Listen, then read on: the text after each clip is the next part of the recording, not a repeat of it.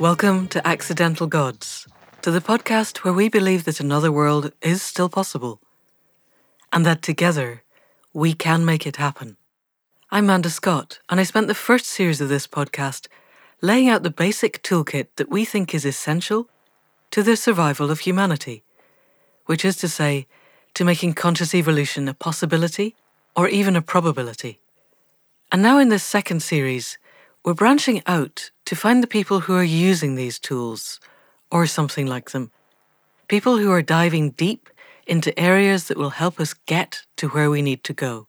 This is where we explore the interface between science and spirituality, politics and philosophy, art and activism, and creativity, and everything that helps us move towards a place where a new way of being is the next obvious step. And in this time of coronavirus where everything is not as we planned, my guest today nonetheless is Yakov Darling-Khan. Yakov is one of the shining lights of the contemporary shamanic movement in the UK. He's been teaching movement medicine for several decades. I think I first met him in the late 80s when he was just starting out, and now he teaches worldwide classes and courses, and now, in the era of coronavirus, he started to lead dance online. He's a shamanic practitioner who leads groups into the Amazon in Ecuador, and he speaks very movingly of this in the podcast. He's also the author of 2 books. The first came out in 2017, Jaguar in the Body, Butterfly in the Heart, and his latest is coming out on the 31st of March this year, 2020, which is called Shaman, Invoking Power, Purpose, and Presence in the Core of Who You Are, which, even before the global pandemic, sounded like a really good reason to be talking to Yakov. We arranged this interview many months ago. We were going to record face-to-face when I was due to be teaching in Devon, and then global pandemic, so I'm still in Shropshire, he's still in Devon, and we decided we'd try to connect online, which was fine and has been fine with other people, but we had a bit of a technical glitch at my end, which means the sound quality is not what we'd like it to be. But the conversation felt so raw and so real, and I really wanted to bring it to you as it is. It's uncut, we just launched into the conversation and let it run, but it felt very timely. So, with apologies for the fact that this isn't studio sound quality, and also that we're exploring some of these ideas on the fly. They are not really ground-tested at all, but they feel real. So, people of the podcast, please welcome Yakov Darling-Khan.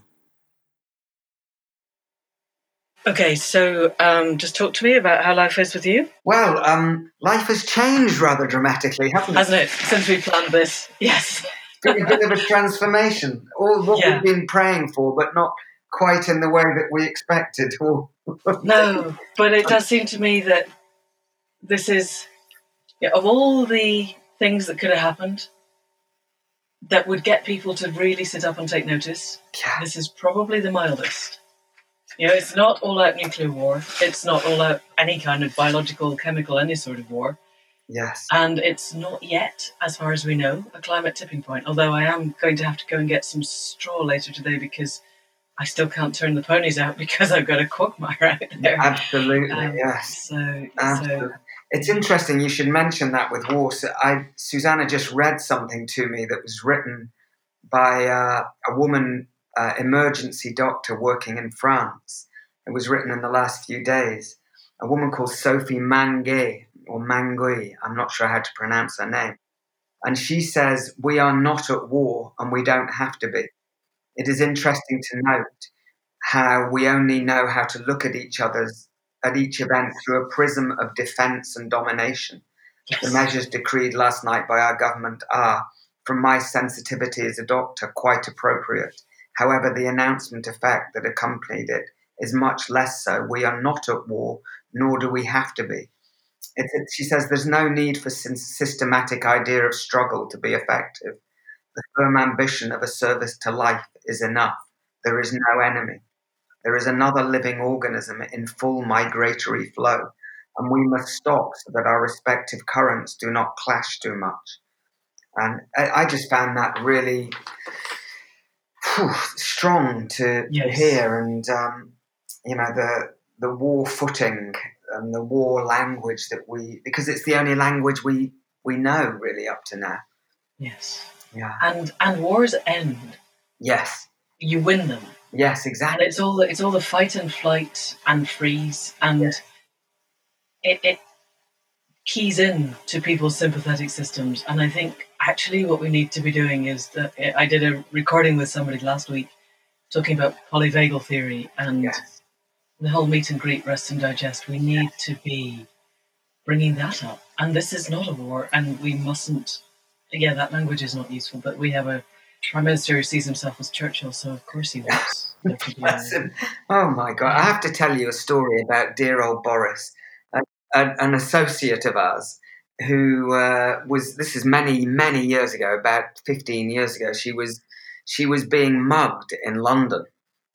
Apparently, Boris rode past on his bicycle and he saw what was happening and got off his bike with his umbrella spinning and saw off the muggers and looked after her. Oh, really?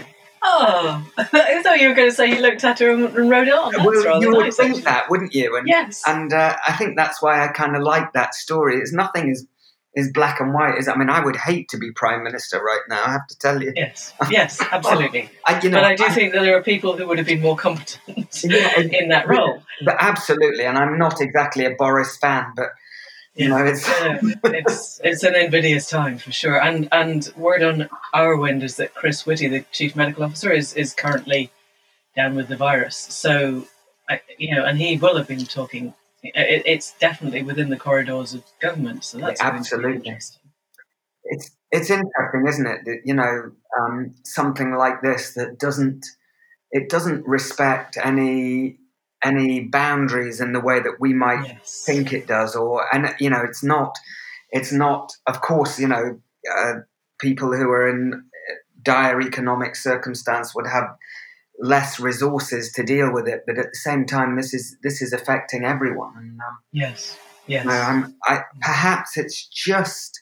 I loved what you said, Manda, at the beginning, that this is as mild a wake up call as we could be grateful for, in a way. Obviously not for the people who are really suffering from it right now, but to have something that's literally stopped us in our tracks. Yeah. I was on a call last night with a group called Compass, which is one of these political groups trying to bring people together from all sides of the spectrum. And somebody said, it was Molly Scott Cato, who's a Green MEP and economist, and she said that one of the ecological economists had said that trying to change from the existing fossil fuel-based economy to the economy that we would need would be like trying to switch your Boeing 747 into being a helicopter in mid-flight, which clearly you can't do. Yes. But she said, actually, the Boeing 747 has just landed. Yes. We could do that now. Yeah. And I thought that was an extraordinarily useful metaphor. Yes. For the possibility of this moment. Yes. I absolutely, I notice in myself all of these, as we're doing our practice, I notice so many of these, I notice that fright, look after self, look after my wife, look after our son, look after our land, make sure we've got ammunition for the shotgun and all of those kind of protect and we have a shotgun. We were having that conversation this morning. Pity we don't. I tell you, if we have to, I'll be on rabbits. And that was right. It's just like that. But that kind of close down and protect your own kind of impulse, and then the impulse of generosity and care and what I'm well, I'm healthy, I'm at home, I've suddenly got a lot of time. What can I create? What can I offer? And I notice those different responses many times during the day, and to just take a deep breath. It's interesting you're talking about the polyvagal theory. Susanna's been really deeply engaged in looking into that over the past 3 or 4 years, obviously to do with her own pony work, her own horse work. And because that's who I was talking to, was a woman called Sarah Schlotter, who runs something called Equisoma. And she's a trauma specialist in Canada who's trained in human trauma therapy and has then brought it into the horses. She's really interesting.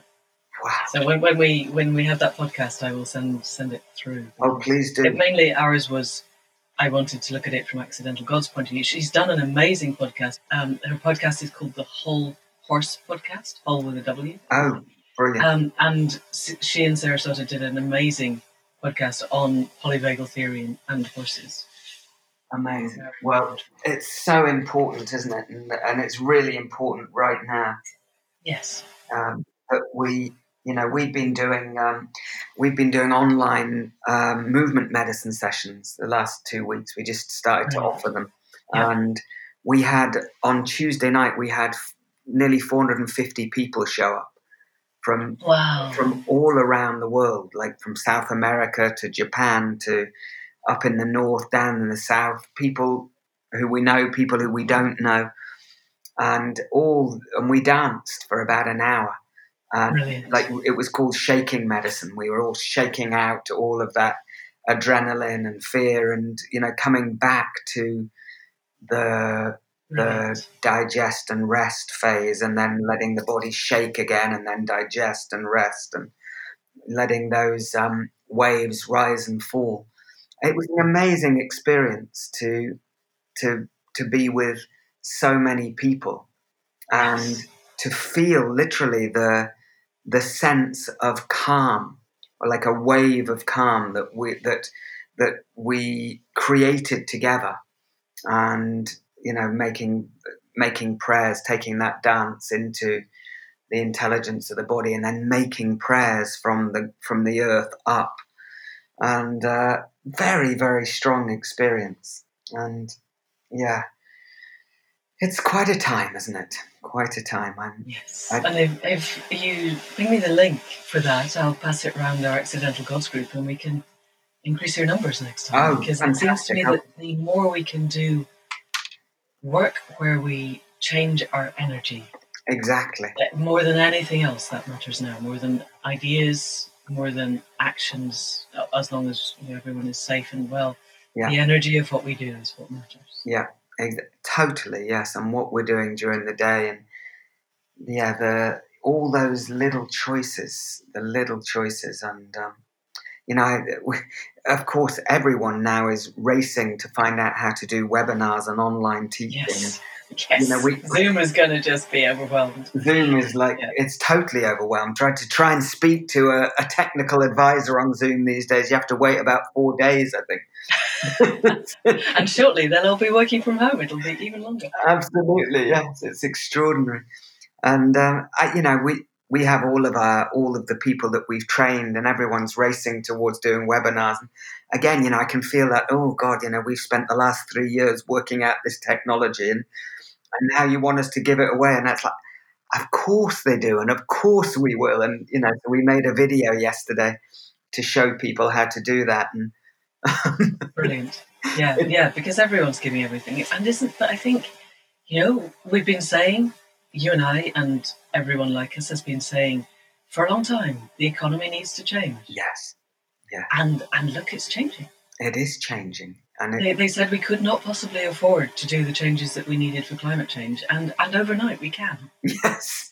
Yes. Overnight. It's like when suddenly it's not just about us, it's about all of us. And what an amazing blessing. I know over the weekend Susanna and I are going to go into ceremony, and I really want to look at this virus. I want to look at it directly, and because it doesn't to me seem to be something that is trying to do harm. It's not something that it's not something to be at war with. Obviously, I'm very aware of the people who are suffering and who've died, and the overwhelmed hospitals and doctors, and the places where this is hit hardest.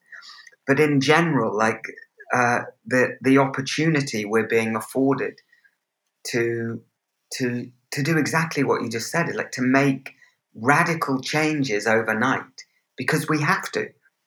And as you say, it's they were saying we can't afford it, and now apparently we have to, and therefore we can. I'm remembering the Chancellor before one who was saying it would cost 50 billion a year if we were going to make the changes we needed to avert climate catastrophe, and that's just impossible, so we can't do it. Yeah. And 330 billion without a blink.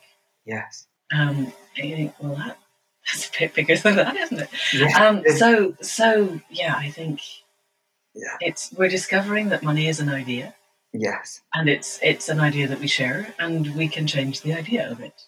Yes. And value is an idea, and we're discovering that, oddly enough, hedge funders and bankers are not the most important people in society. Yes. It's the doctors and nurses and the people who look after our children and our old people, and the guys who deliver stuff, and the people who grow things. We cleared out our polytunnel, and we're just, we're going to plant so much more land, because by the autumn, if people haven't been able to pick stuff, food resilience is going to become a serious issue. Yeah, absolutely. So we're looking at how can we feed the village? Can we feed the village? Yeah. And wider beyond that. Absolutely. So I think you're right. It's like fire. The fires in Australia were devastating. Yes. And so much death. But if we didn't have heat and light and everything that the sun brings, we wouldn't be here. Yeah. Fire is neutral in that. Yes. It is what it is, and the way that it manifests is, and our response to it is the positive or the negative. And I guess this virus is the same. It's horrendous. And I have a friend who's just been diagnosed with lung cancer, and was told that he might be going to have to drive himself to hospital because his wife won't be allowed to. And he's but I'm on so much morphine I can barely stand. Wow. That's not going to happen. And it's appalling. But what we're discovering is where the holes are in our system. We've been like Wile E. Coyote. Do you remember from the cartoons of our childhood? Running out across the canyon. Yes. And you keep running until you look down, and I think this is the moment where you look down. Yes. And it's a very long way down. But it's a time, isn't it, where everyone's we're being asked to make those very deep choices about who we're choosing to be, and the simple, when you talk about growing food, and how can we grow food for the village? We're the same. We just start. We happen to have some diggers here, clearing a pathway for the horses, as you mentioned, the quagmire that used to be the field. Yeah. And they had to scrape off some topsoil, so we suddenly had this extraordinary load of topsoil. So we've spread it out now, and we're going to make a much bigger potato patch. And again, so that there's food for people, for us, and for the people around here. And it seems to be. And we were talking with the digger driver this morning, a very, very lovely Devon guy, grown up in Devon all his life, and that's what his he grew up with. Most of his friends are farmers, and he was saying all his farmer friends are saying, well, we've had a rough deal in the last few decades, really, and maybe people are going to start recognizing that our importance to this society, that we're the food growers and people are going to need us. And you kind of go, yeah, wow, exactly that, where we've put the status and the value, and where we've given value and high status to those with more material wealth, and as if somehow that is the be-all and end-all of this life. And we're being given this quite sharp awakening to, well, as that famous poster, we used to have it in our kitchen for years, that there was a poster of an old Cree grandmother and her granddaughter, and quoting that old thing as when the white man has discovered that he can't eat money, then he'll come back to us and ask us how to live. And we're discovering. We are discovering. We've been recording all this. Yes. Which is useful. But I wondered, we could just carry on talking, and then that's our podcast. But did you want to do something more formal? Well, I kind of, I'm just assuming our conversation is That's it. That's good. This is yes, it, because I mean, we could go in various directions. I mean, we couldn't have had a conversation without first having that one.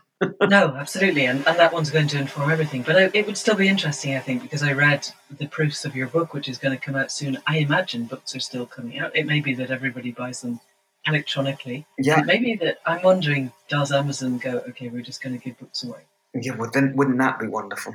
Yeah, because Apparently, Jeff Bezos just before all this shit hit the fan, created an Earth Fund, didn't he, of $10 billion? Yeah, but he only did that because the Amazon workers were walking out. It's worth remembering, but he did not do that because that was what he planned. I was looking for stuff written about that. Can you where might I find that? That's a very good question. I think it floated past on my Facebook stream. Right. Yeah. But because I was wondering, like, what is it that suddenly a guy like that decides to give a very small amount of his fortune exactly to a climate fund. Upstream podcast probably had something about it. Yeah. That's Stella Duncan's podcast. I'll have a look. But my understanding was that the Amazon workers were getting organised, and he decided to do exactly that very small amount of his fortune, which is still a lot of money for everybody else. But I think I still I met you when I was at the Masters in Sustainable Economics in Devon, and I should be down there now teaching. And we were going to be we moved everything to remote teaching. I spent the last week redesigning everything, and then the word came yesterday that one of the members of the department's just gone down with the virus, so I have no idea if it's even going to happen. Wow. But all of the ideas that we had of how could we reimagine the economy and under what circumstances. And I remember in my first term there, I did a term paper because we'd been taught about alternative economics and Buddhist economics and economics grounded in all kinds of other things. And we've been given an example of something that was supposed to be a kind of shamanic economics, where somebody in, I think, Brazil, but I might be wrong, had said, we need to build a dam, but we're going to journey to the spirit of the river just to check that's okay. And of all the things that made me really cross, that was the one that made me crossest. Because I thought, that's not shamanic economics. Shamanic economics is we go to the river first.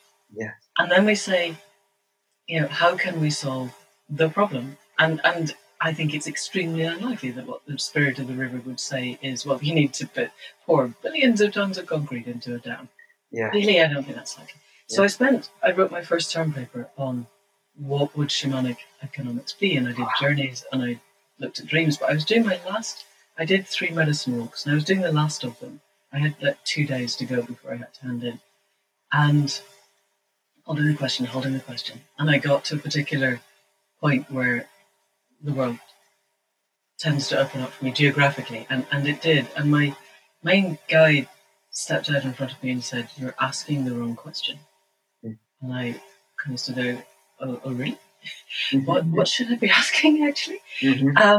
And he said, you need to know, what are we here for?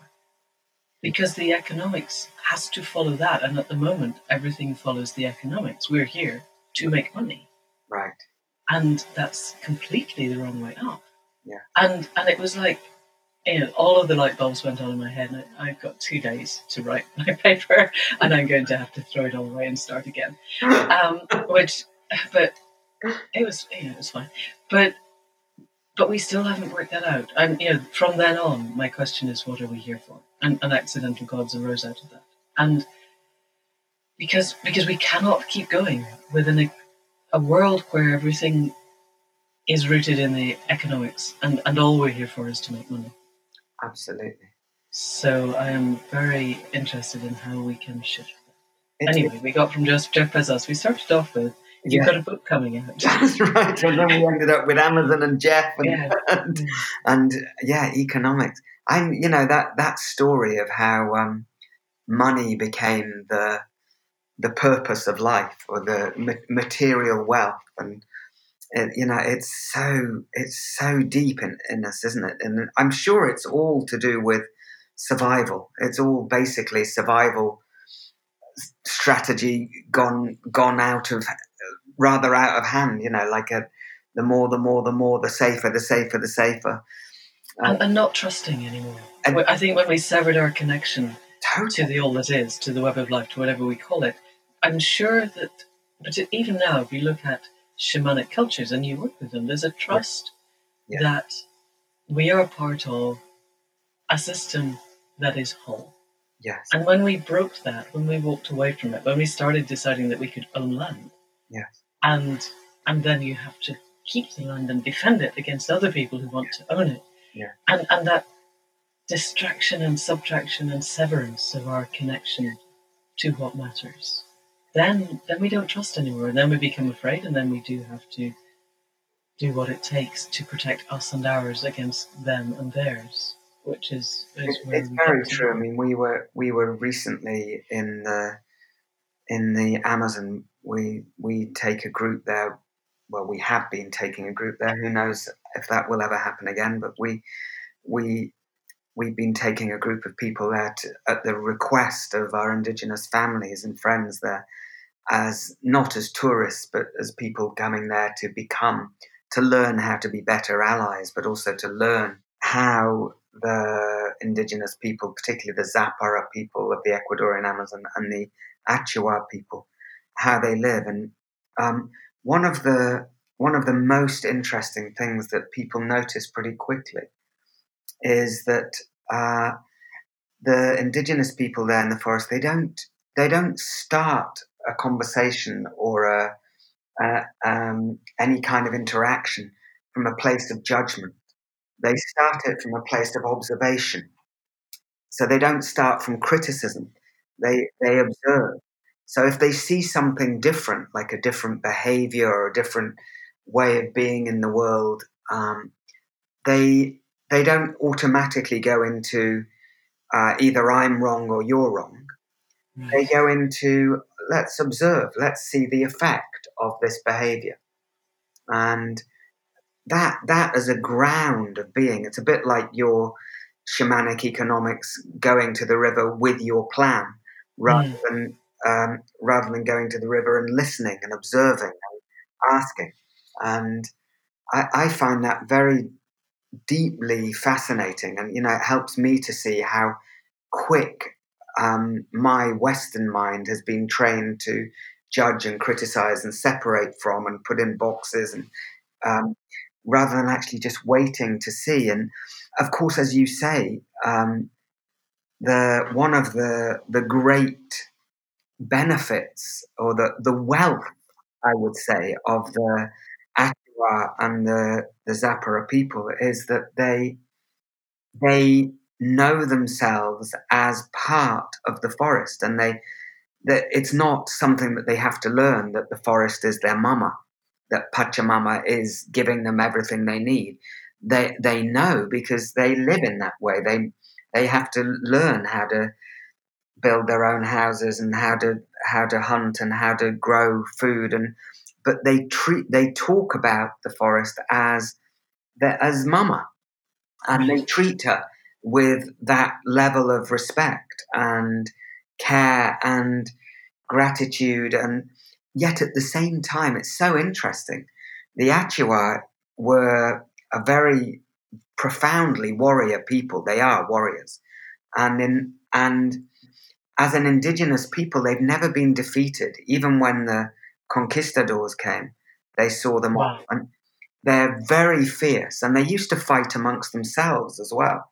They used to, basically they would kill each other. And one morning when we were there this time, we sat down. They start the day at about 4 a.m. with tea, and then they have a little purge from this tea, and then they share their dreams. And often we go there and we will share our dreams, and the elders will interpret our dreams. Well, people in our group said, rather than us bringing our dreams to them and asking them for their interpretations, maybe we could just ask them to tell us some of their stories. And so we asked one of the elders who was the founder of this village called Sharamensa. And he told us these stories of what it was like as a child for him, going to sleep at night knowing that in the night, a band of warriors from a neighboring village could come in and steal your mother and kill your father or take you, and how much stress there was in their life. Even though they were living, they could survive. They knew how to hunt. There was never a food shortage or anything like that. But there was war constantly. And then, and this is a very interesting story for our times. That one of their elder shamans, a guy called Raphael Taish, saw in his visions that there was a greater threat than the village next door coming. And that threat was our thirst for oil. Right. And so the Achuar, they dreamed and they called in a Catholic priest from Belgium. And I have no idea how they managed to do that. But, I do know. I mean, they did it in their dreaming. Yeah. But, there was no mobile phones or internet at that time. But they called in this guy. Was it someone they already knew, or was it we just need help and They knew of him from their dreaming. Okay. And for some reason, they were looking for, what's the right thing to do. And this guy showed up, and somehow they managed to get an invitation. And of course, this guy who came there and tried to get them all to be good Catholics, and they were like, sure, we're happy to embrace Jesus or any other good being you want to bring to us, but we're not going to give up our own traditions. We saw off the conquistadors. We're not going to give them up for you, but by all means, share what you know, and we'll share what we know. Anyway, they made peace together.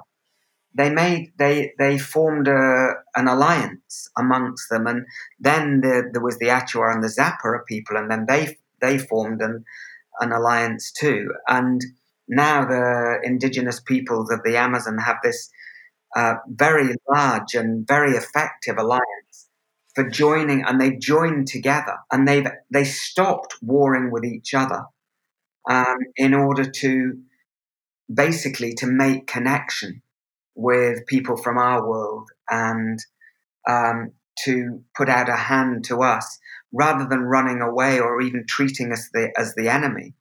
They moved towards us. They invited us to come and to communicate and to share. And through that, they formed this organization called the Pachamama Alliance, which has been very successful in protecting those parts of the Amazon for more than 20 years. They work alongside Amazon Watch, and they've done amazing work. But one of the things I find interesting is the evolution in that story. It's those people were connected to their own shamanic traditions, definitely, but they weren't connected to their neighbors. Their neighbors were enemies, and then some greater threat came, so they had to give up warring with their enemies to make an alliance. So they've learned how to do that, and we all need to learn how to do that, how to give up the idea of war with our neighbors and learn to cooperate. So I think we're in a process of evolution. It's not so much that we need to go back to a kind of connection that we used to have. I think we need to move forward into a new kind of connection that includes everything that we've learned through this mad rush towards wealth and technology and material security, everything that the industrial world has done. It's not like we need to call out the goodness that's in that, like the good medicine that's in there. Yes, because there's so much that's amazing. Yeah. That was really, really. I'm so interested that they're dreaming. Their gods, their guides, their spirits brought them this knowledge, and I'm wondering, why did that not happen in the north before Columbus landed? It's always been one of my greatest, deepest questions: is why were the white people able to gain a foothold? I completely understand. I've had that. Yeah, I've had exactly the same questioning, particularly around sugar and alcohol. Like if there was such a kind of a sense of health and well-being and connection to the land and connection to the seasons and the cycles and all the things that we all need to remember now. And yet these strange people came from outside with strange ideas and all kinds of stuff. And yet there was an openness or A welcoming. a welcoming, yes. And no warning. Or if there were warnings, we haven't heard about them. I mean, it may well be that there were warnings and they were not heeded. I don't know if you've ever read, I wish I could remember the name. I might be able to find it. Hantayo. Hantayo, Ruth B. Pill, yes. There you go. Yes. I knew you'd know. What a story, and what an amazing, immense opus of work that is. Yes. And tremendous insight, actually, into the psychology of what was happening. Yes, and so in that story, you hear about the warnings that the elders had, but of course, there's this. That's the thing, isn't there? There's always this wish to protect what's known and the traditions that we know, on the one hand, but then there's also a wish and a desire, a very human desire, to evolve and grow and taste new tastes and new experience. And so I imagine, part of it was just that hunger amongst the young people to come on, let's look, there's all this, let's see what it is, and let's embrace that too. And it's I think that dialogue that's I recognize again inside me, between the being with what is known and the safety and the goodness of that, and then the threat stroke excitement of the unknown. Yes. And I feel that now. I wake up in the morning and I feel this real subtle edge in my heart between fear and excitement. It's like I'm alive. I'm here today. Yes. What's going to change today? What might happen, and how am I going to embrace this? And, I'm finding the need for my own practice and to be in ceremony, and to be in prayer, and to be with nature, and to do that kind of listening that you were talking about, really growing day by day. And what an opportunity for us to use what we've been learning. Yes, this is what I've been saying to the Dreaming students and the Accidental Gods students. This is what we were waiting for. Yeah. And we didn't know it was going to come so soon. I spent all last year really pushing to get Accidental Gods going, and we kept saying, we're not really ready, and I was going, it has to be out. Yes. We have to get it launched by the solstice, and I had no idea why. Yes. And until, probably at the beginning of this week, really, I woke up to the realization of this is why now. And really, for all that we'd read Deep Adaptation and were thinking that we didn't have very long, we thought we had longer than this, for sure. Yeah. But also, I'm thinking, partly what was coming up for me when you were talking about Hantayo, which for those listening, if you have time to read, I don't know if it's on Amazon, but it's a beautiful book by a woman who wrote, so it's a history of a native tribe. I think it's the Lakota. I can't remember. Right. I read it so long ago. Her name's Ruth B. Pill, B with an E on the end. And she wrote it in English, translated it. Oh, yes, it is Lakota, because she translated it into Lakota, and then she translated it back again into English. That's right. So that the rhythms of the language and the underlying ethos was not English anymore. And it's so beautiful. Yes. And so one of my deep questions from writing Boudica was, why did the gods let the Romans happen? And then I get to, why did the gods let the genocide in North America happen? But then I hit up against this whole concept of complex systems and emergence from complex systems, and that consciousness is an emergent property of our complex system. Yes. And I hit up against a lot of the people who've had near-death experiences, and particularly the one that resonates with me is Eben Alexander, because he was a neurosurgeon. Mm-hmm. He might even still be a neurosurgeon, so he kind of speaks my language. And they all, to a woman and a man, come home saying, everything is as it's meant to be. Yes. Don't worry. And I look around the world and I go, oh, really? Yes. Are you serious? Yeah. And there are people and animals and the death on scales we've not seen before in ways that leave me shuddering. And yet, we are where we are. Yes. Consciousness is where consciousness is. I genuinely believe we're on the edge of a shift in consciousness. Yes. But we have to actively partake in that now, I think. It's not enough anymore that we let it passively happen. We now have to be agents of that shift. And it does have to, I couldn't understand that if we didn't have the understanding of neuroplasticity. Yeah. And polyvagal theory and all of the things that we've been talking about. And yet also we've got Rob Berbere and the insight meditation. And it's as if everything has reached, it probably isn't an apex. I'm sure it will carry on going up. Everybody thinks they're at the apex of everything in whatever era they're in. But it feels to me like a lot of things are coming together to a point where we have the tools. We can make this happen. We cannot possibly go back. First of all, nobody would want to. And second, it's not actually possible. One of the things I was meant to be doing in the next few days was going to speak at a Hedgewise conference in Ireland.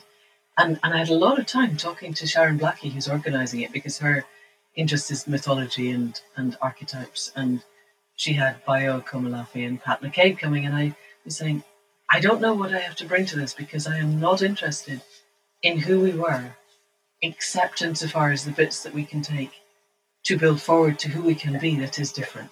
Yes. We need to take the best of ourselves and grow that to be better than we ever imagined we could be. Because that's the point of emergence from complex systems, is that you cannot know. The chrysalis does not know the butterfly, but you need the chrysalis in order for the butterfly to emerge from it. So we need to be in whatever chaos we're in just now. Yeah. But we also, I think, so badly need to be actively participating in making a future that is different. And so I think you going into ceremony, I'm going to do something over the solstice. I haven't quite figured out what, because also trying to sort ponies. And use the energy that we understand. It has to come from energy. Now, we can't think our way. I think our problem, or one of the problems I find in the corner of the internet that's deeply embedded in conscious evolution, is that everybody seems to think that if we just meditate for another 1,000 hours or philosophize a little bit more deeply, or God help us, implant nanochips in our brains, we will, make the step. And I think, no, we have to go out and sit with the tree or the red kite or the hill and ask. It's not up to us to think our way forward. It's up to us to be our way forward. And that can only happen if we know how to be. So I'm so interested in your movement medicine and in your ceremony, and also wondering, what is the ayahuasca saying when you, I guess you haven't been, you were going to go and it didn't go, but the last time you spoke to the spirits of the plants, were they saying anything about where we were heading? Well, it's very interesting. I mean, first of all, I just have to say, because it's very important that movement medicine and plant medicine are not directly linked, and we don't use plant medicine in our work. That's true. We sometimes take people to the indigenous people for whom it's their tradition, and they invite us into their ceremonies. And so when we were there this time, we're very blessed to work with some of the elders. They're like living national treasures. And basically and you put it very beautifully. You were talking about this, in a way, it's a very heretical thing to propose at this time, that everything is evolving in the way it's supposed to, and everything is as it's supposed to be, and we are as conscious as we are. And because of course, that goes in the face of the massive amount of suffering and that is part of our world. And I think so often that spiritual idea that everything is perfect as it is has been used as a bypass to stop us actually engaging. And that's not actually what it is. And in my experience, in the last couple of years, in my dreaming, I had one very, very strong night of dreaming. This was about 11 months ago, where I experienced dying in the night 7 times. Wow. And it was a very strange night. Apparently, Susanna didn't sleep too much because my body was completely rigid in the bed. And about every 20 or 30 seconds, I was making this very strong sound, which was something like, huh, huh, like this every now and again. And Gosh. bless her, Susanna just looked after me.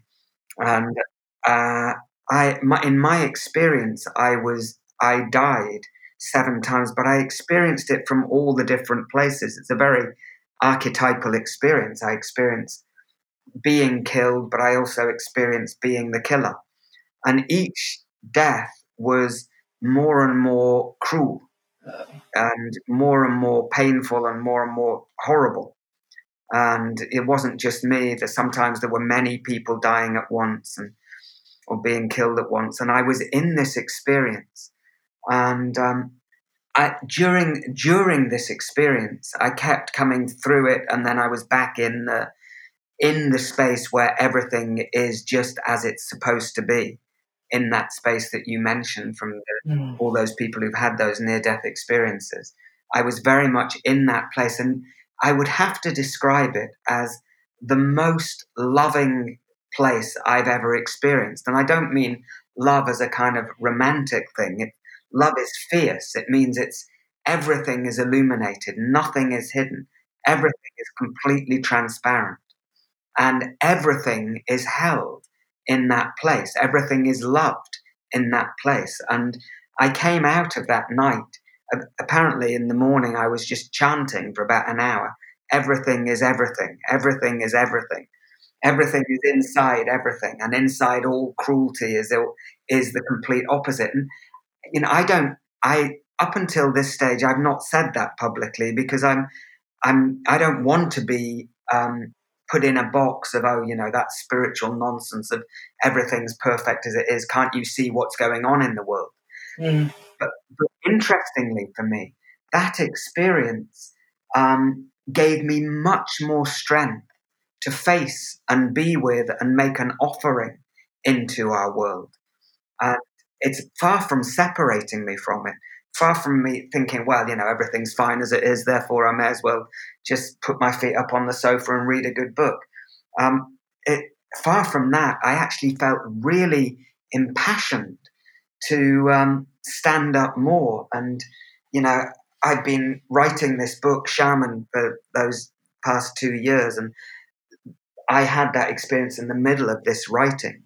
And one of the things that movement medicine is really, and this book, Shaman, is rooted in movement medicine practice. And I was asked to write this title by Michelle at Hay House. It's not, I would never have chosen by myself to write a book called Shaman.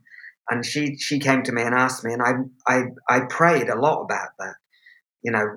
Who am I to write a book called Shaman? And, all of those questions, and all the stuff about being a white Jewish guy living in the southwest of England, and here I am writing a book called Shaman, and all the very important conversations that are going on around cultural appropriation and all of those things.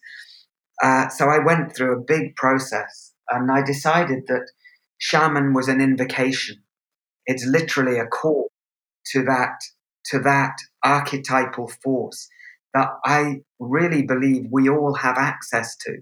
And those of us who were brought up in the industrial world, or at the effect of that industrial story of separation between the consciousness and the physical world, between the spirit and physicality, or between ideas and the body, and of course leaving the heart to get on with itself.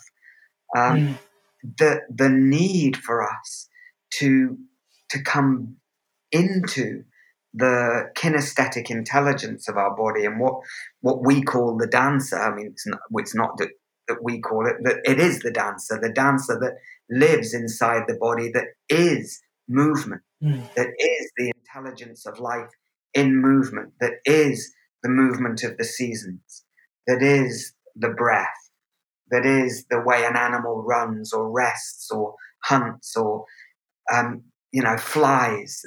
This movement of life that is in our body. And when movement medicine and this book, it's an invocation of a marriage of our imaginal selves, our imagination, and our physical selves.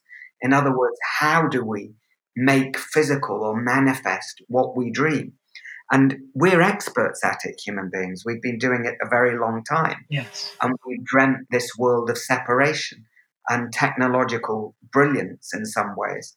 And now we need to dream a world where, okay, now we're faced with something that is beyond our control.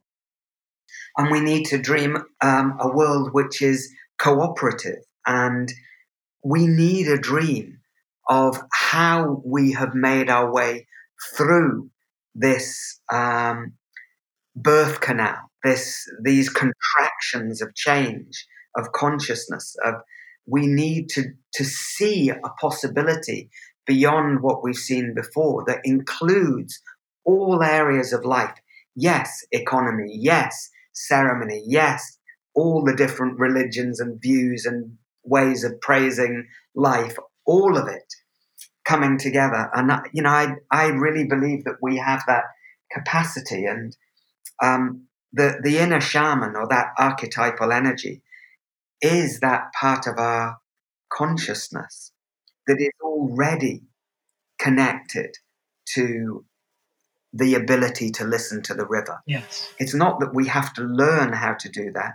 We just have to learn where that place is inside us and shut up for long enough to be able to hear it.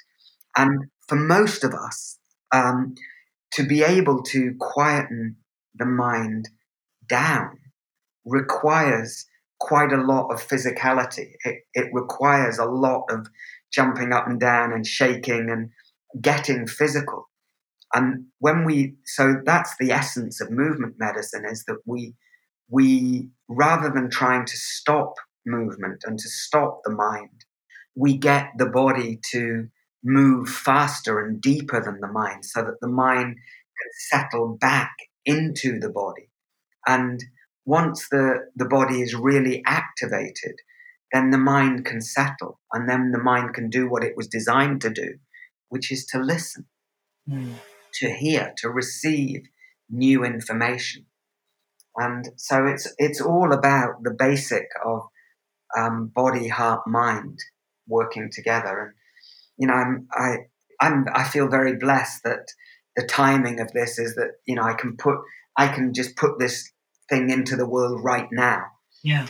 Where people actually have a chance to sit down and read and practice and try out those different practices that are there in the book, and really engage that part of themselves, because it's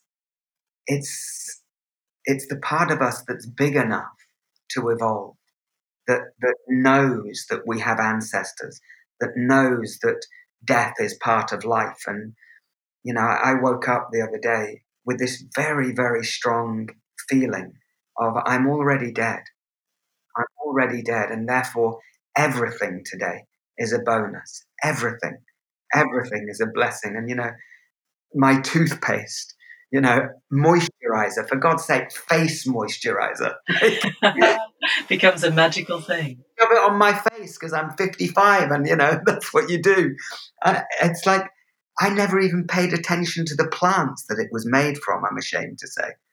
But something like this wake up that we are receiving now, it stops us in our tracks enough to be able to recognize the blessing that's now. My heart is beating now. I have a chance to create, to dream now. Yes. Yeah. Yeah. And a lot of us, not the medics, not the people in essential services, but we are being given the time to slow down. Yes. And do the work that you've just said. Yeah. I was earlier this week to Rob Hopkins. Have you read his book From What Is to What If? Yes. And I'm remembering the quote from someone in Devon, Lucy, I think, that joy is a radical act. Yes. Because joy calls us to life and life calls to life. Yes. And if we can wake up every morning with that sense of joyful anticipation of what the day will bring and the challenges that are coming, our whole world looks different. It really does. And that's the amazing thing, isn't it? That our perception is so malleable, and it can change literally by the way we change the way we hold our body or the way we breathe, or even just lifting the corners of our mouth. A few years ago, we met Dr. Kataria, the guy who created laughter yoga. Okay. I was like, what is laughter yoga? Please, come on. You can't possibly be serious. And we went to a session of laughter yoga. And what they told us was that Dr. Kataria, this very, very sweet guy, had discovered that the body didn't recognize any difference between genuine laughter or just laughing, like just going, ha, ha, ha, ha, ha, ha, ha, ha, ha, ha, Oh, really? ha, ha, ha. And Right. laughter is really good for the immune system. Yeah. It actually strengthens the immune system, whether you are actually feeling joy or not. I mean, I'm sure it's like any medicine. The more concentrated, the stronger it is. Mm. So if you can feel joy and laugh, you're giving your immune system such a good boost in the morning. So I think we're going to have to go back to doing a little bit of laughter yoga in the mornings along with everything else. Yeah. Or just, ignite the joy in your heart space. I did a video and sent it out to everybody a couple of days ago of let's just practice doing that. Yes. Because, as you say, your body, if you can do that, if you can, even for 3 or 4 minutes, the HeartMath Institute work, it completely changes your physiology for several hours. Yes. And now we have time to practice this. What is there to lose? You may as well. If you can sit being glum, or you can sit feeling astonishing joy and gratitude. Exactly. And wonder. And put on the music. We've been having Bob Marley was blasting through our house yesterday. We were like, come on, Bob, we need you. Go for it. Yes. We were dancing round the dinner table. Brilliant. Yeah, and with your ponies as well. I imagine that. They love it. They love Bob Marley. I again, it's Alexa Linton on the Whole Horse podcast. She had somebody who works with HeartMath, and they reckon that, and I haven't seen the primary evidence on this, so it comes with that coded, but that a human electromagnetic field, when you can bring your heart into coherence, stretches about, I think it was 3 meters. Yeah. Or maybe it was 5, no, it was 5 meters. A horse's heart, which is just, they live in coherence, 5 kilometers. Wow. And I want to find the primary work on that. How did they find it? If you find it, will you send I will absolutely, yes, I will plaster it everywhere, because I've written to Alexa and said, please, can you go back to the person you interviewed and get me the primary evidence on that, because that's really interesting. Well, I have to say, I never had anything to do with horses, and Susanna was asked to take on these 4 Exmoor ponies that otherwise would have ended up in a can somewhere. And they're the most sensitive and powerful animals, I mean, and to be close to one of them, it's extraordinary to me to be in that space of that apparent paradox of such physical, majestic strength and such extraordinary sensitivity at the same time, in the same bag of bones that is those beautiful horses. It's quite remarkable. My mother was visiting, and she said the same thing. She said, I don't understand how one being could be so strong and so sensitive at the same time. Susanna and I, we were there and we were like, well, that's how we are. Yes. We all have that capacity for deep sensitivity, and I understand people being afraid with what's going on in the world. And it's like, for me, it's like, it's so important to ask. When I find myself afraid, I always ask, who inside me is afraid, and what do they need? Because and often, like last week, I discovered it was a little echo of my great grandparents who were refugees who arrived in Ireland in the 1890s, didn't know anyone, didn't speak any of the local language, didn't know where their next meal was coming from.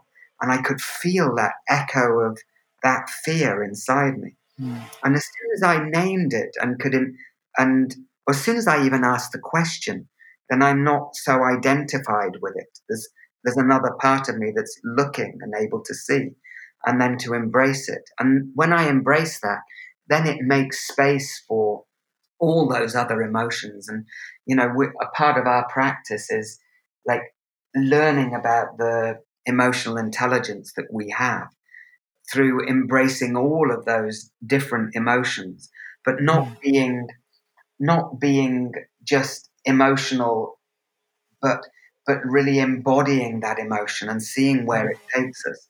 So fear and anger and grief, like the more we allow, this is what's interesting. The more we allow those emotions of fear and anger and grief, the more access to joy we actually have. And and then that all leads to a more compassionate heart, because then I can be with somebody who's afraid, or I can be with somebody who's irritated, or acting in that way. And so, yeah, we have so much to learn. And as you say, those of us who are not on the front line in terms of working in hospitals, or we looks like we're going to have quite a lot of time on our hands. So, Yes. And wouldn't it be interesting? I don't quite know how to do this. I was talking to Rob Hopkins yesterday, in fact, about how could we, or is it possible that we could, set up a network, a worldwide network, of everyone who is doing this kind of work. Yeah. And there will be slight differences in the tone and the texture, but broadly we're all heading in the same direction. Yes. And we all suddenly have time on our hands. Yeah. And we all have students. And is there a way that we can link up? Because there's the good intention to link up, and we can all agree to meditate at 9:00 on Friday night or something. Yes. But I think that I can kind of feel that there's something more tangible possible. That's a bit. And I don't quite know what it is, but I want to see if we can make it happen. I'm with you, and I know I'm talking for Susanna too here. Okay. I think the more we can learn from the different, it's a time for opening and learning from all the different wisdom that we can, and that we can get together. And I noticed yesterday our dear friend Manari, who is the leader of the Zappara people, he was offering something online, and then today we're recording this. Yesterday you were talking to Rob. There's all these Lynn and Bill and John Perkins from the Pachamama Alliance are doing webcasts or webinars on Friday and Saturday, and there's all these people putting this stuff out into the world. I think you're right. If we can join our forces together, we're going to be stronger. Yeah. In our capacity to really, we can build an energetic intent. Yeah. A fluid one, not not Yeah. we're all going from A to B, but a sense of an energetic intent. Yes. And a holding and a cradling of the spark of something new and different. Yes. Because it would be my fear when I get swamped by fear is that we sleepwalk back into business as usual. Yes. As the virus dies down, which would be tragic. It would be tragic. On every level. And such a loss of the teaching of this. I saw a prayer, an invitation for prayer on Facebook yesterday, which somebody sent me, which was exactly that prayer, that we can all get back to normal. And I was like, no. Stop. Yeah. Let's learn something from this. Let's evolve through this. Let's actually get the basics that we're being shown here, that we can't ignore anymore, that we're one world. Yes. We've been shown in the most graphic way possible. Yes, and the plane of the economy has landed, and we can turn it into a helicopter. I watched God help me, I watched Russell Brand on Facebook last night. I flicked through, and he was quite sharp in many ways. He was pointing out the speed with which we've gone from that looks interesting, that's happening somewhere far away, to oh, okay, this is a good reason for me to not do the things I didn't want to do anyway, to oh, this is actually serious. Yeah. Oh, and I think there was certainly for me, there was okay, it's a blip, I'm not going to buy anything because give it a week and it'll all die down, to okay, perhaps I should get in some straw for the ponies bedding because I can't turn them out yet. Yeah. To okay, this is a chance for difference, and I think there is a natural human tendency to strive for return to normality whenever anything traumatic hits, and then there is the realization that there is no going back. Yes. And I think that our governments, by their nature, our kind of establishment, the whole media, political network, will be striving to return to the safe ground of the known. Yes. And it would be useful if there were enough of us going, no, the door has just opened, let's walk through it. We don't know where it goes, but we can set the baselines of we will flourish. I think the Extinction Rebellion 10 commitments of no shame, no blame. Yes. And we will, I'm not saying we necessarily link to those, but that will be principles of moving forward. Yes. That are not the principles by which we have lived up till now. That we could establish together and spread in our various networks and see to it that we don't sleepwalk back. Yes. Well, absolutely. That's a beautiful vision and a very important one. And I think having the words you used were a fluid vision, not like an A to B kind of vision of energetic intent that's guiding, that's a rudder in the ocean, but that we're able to adapt to the currents and the change of the wind, and that we can really use this extraordinary opportunity that we've been given. It's like Susanna was reading to me this morning that like the clean air in the city of China and the CO2 drop that's happened in the last 2 weeks, and it's like well, something is happening. Yeah, the air is more breathable. It is. And we're discovering what it is to have community. Yes. And to be at home and to share the things that matter. Yes. Yes. Yes. And then we co-create. Wouldn't that be amazing if as a species we co-created a new future that was one that we all want? Yes. Where we all flourish. We can abandon the old tribal dynamics of politics and of nation versus nation and go, okay, we are one people. Yeah. What is it that we want for ourselves and each other? Yes. What matters and how can we make it happen? Yes. And allow it to unfold. And it comes, it's less of a kind of a slightly hippie, loopy idea that we're one people when you start to recognize the health system in somewhere in Liberia or in Egypt or in somewhere in South America or in London or whatever, that we're all dealing with something together, and that the Chinese sent out the genome for the virus the second they discovered it, and there's labs all over the world looking at it and looking for solutions that already there's that kind of sense of, well, we can't go on as we were, because if there's a country over there that doesn't have the resources to contain this, that affects all of us now. It's not just going on over there. We cannot build a wall around ourselves or anybody else. It just isn't going to create a new system whereby healthcare is a global concern rather than just a national or a local one. It's a global concern, and as one area of a vision for how we can move forward. And there is a need for a new dream. I think it's emerging out of necessity, but I think also it would be beautiful to have some kind of gathering that we can get together and to have a global. A global conference online. Yeah. And we can do it remotely. Nobody needs to fly anywhere. Absolutely. We're discovering we can do this. And it's not the same as being in the room, but it's not too far. It's because our imagination. That's the amazing thing for me. When we did this movement medicine session on Tuesday night, we had, as I said, like 450 people or so dancing. We're in our tiny little studio in the garden here with a camera, and then there's people all around the world.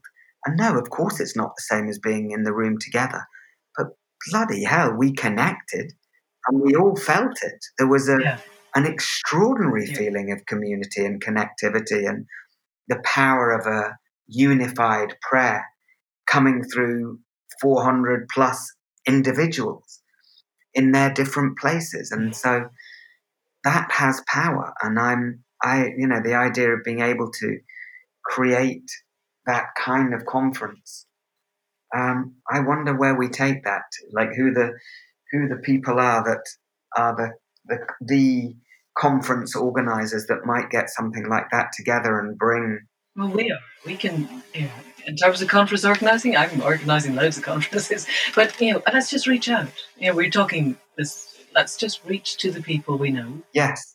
And they can reach the people they know. And 6 degrees of separation, it will spread around the world, and see where we get to. I think we don't need to nail it down yet. We can let's put the idea out. I think that's beautiful. I'm really with you. Yay.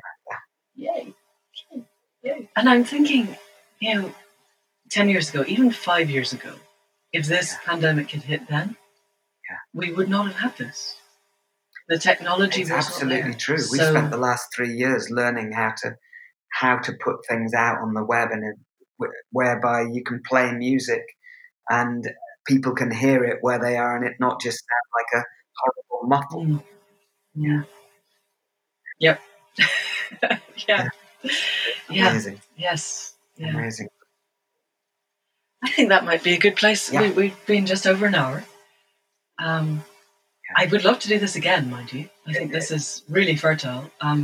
Yes, let's do it again. And I know it'd be also great to include Susanna as well. I mean, we had originally decided to do this because of my book, and thank you very much for that. But it would be lovely. Yes, let's tell everybody about the book. It's out on March 30th. It's called Shaman: Invoking Power, Presence, and Purpose at the Core of Who You Are, and you can. And it's lovely. I've read it. It's wonderful. Thank you. Thank you very much. It nearly killed me writing that one. I'm really pleased to have done it. Gosh. And that it's going out. And thank you. So that's it for another week.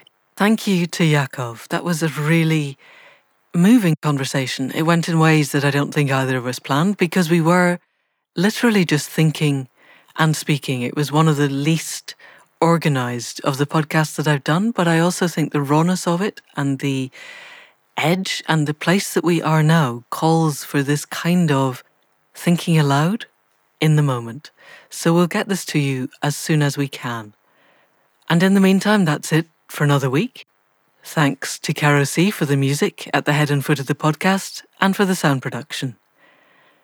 Thanks to Faith Tilleray for designing the website and for being the other half of the creative team that is Accidental Gods. And thanks to you for listening. We would not be here without you.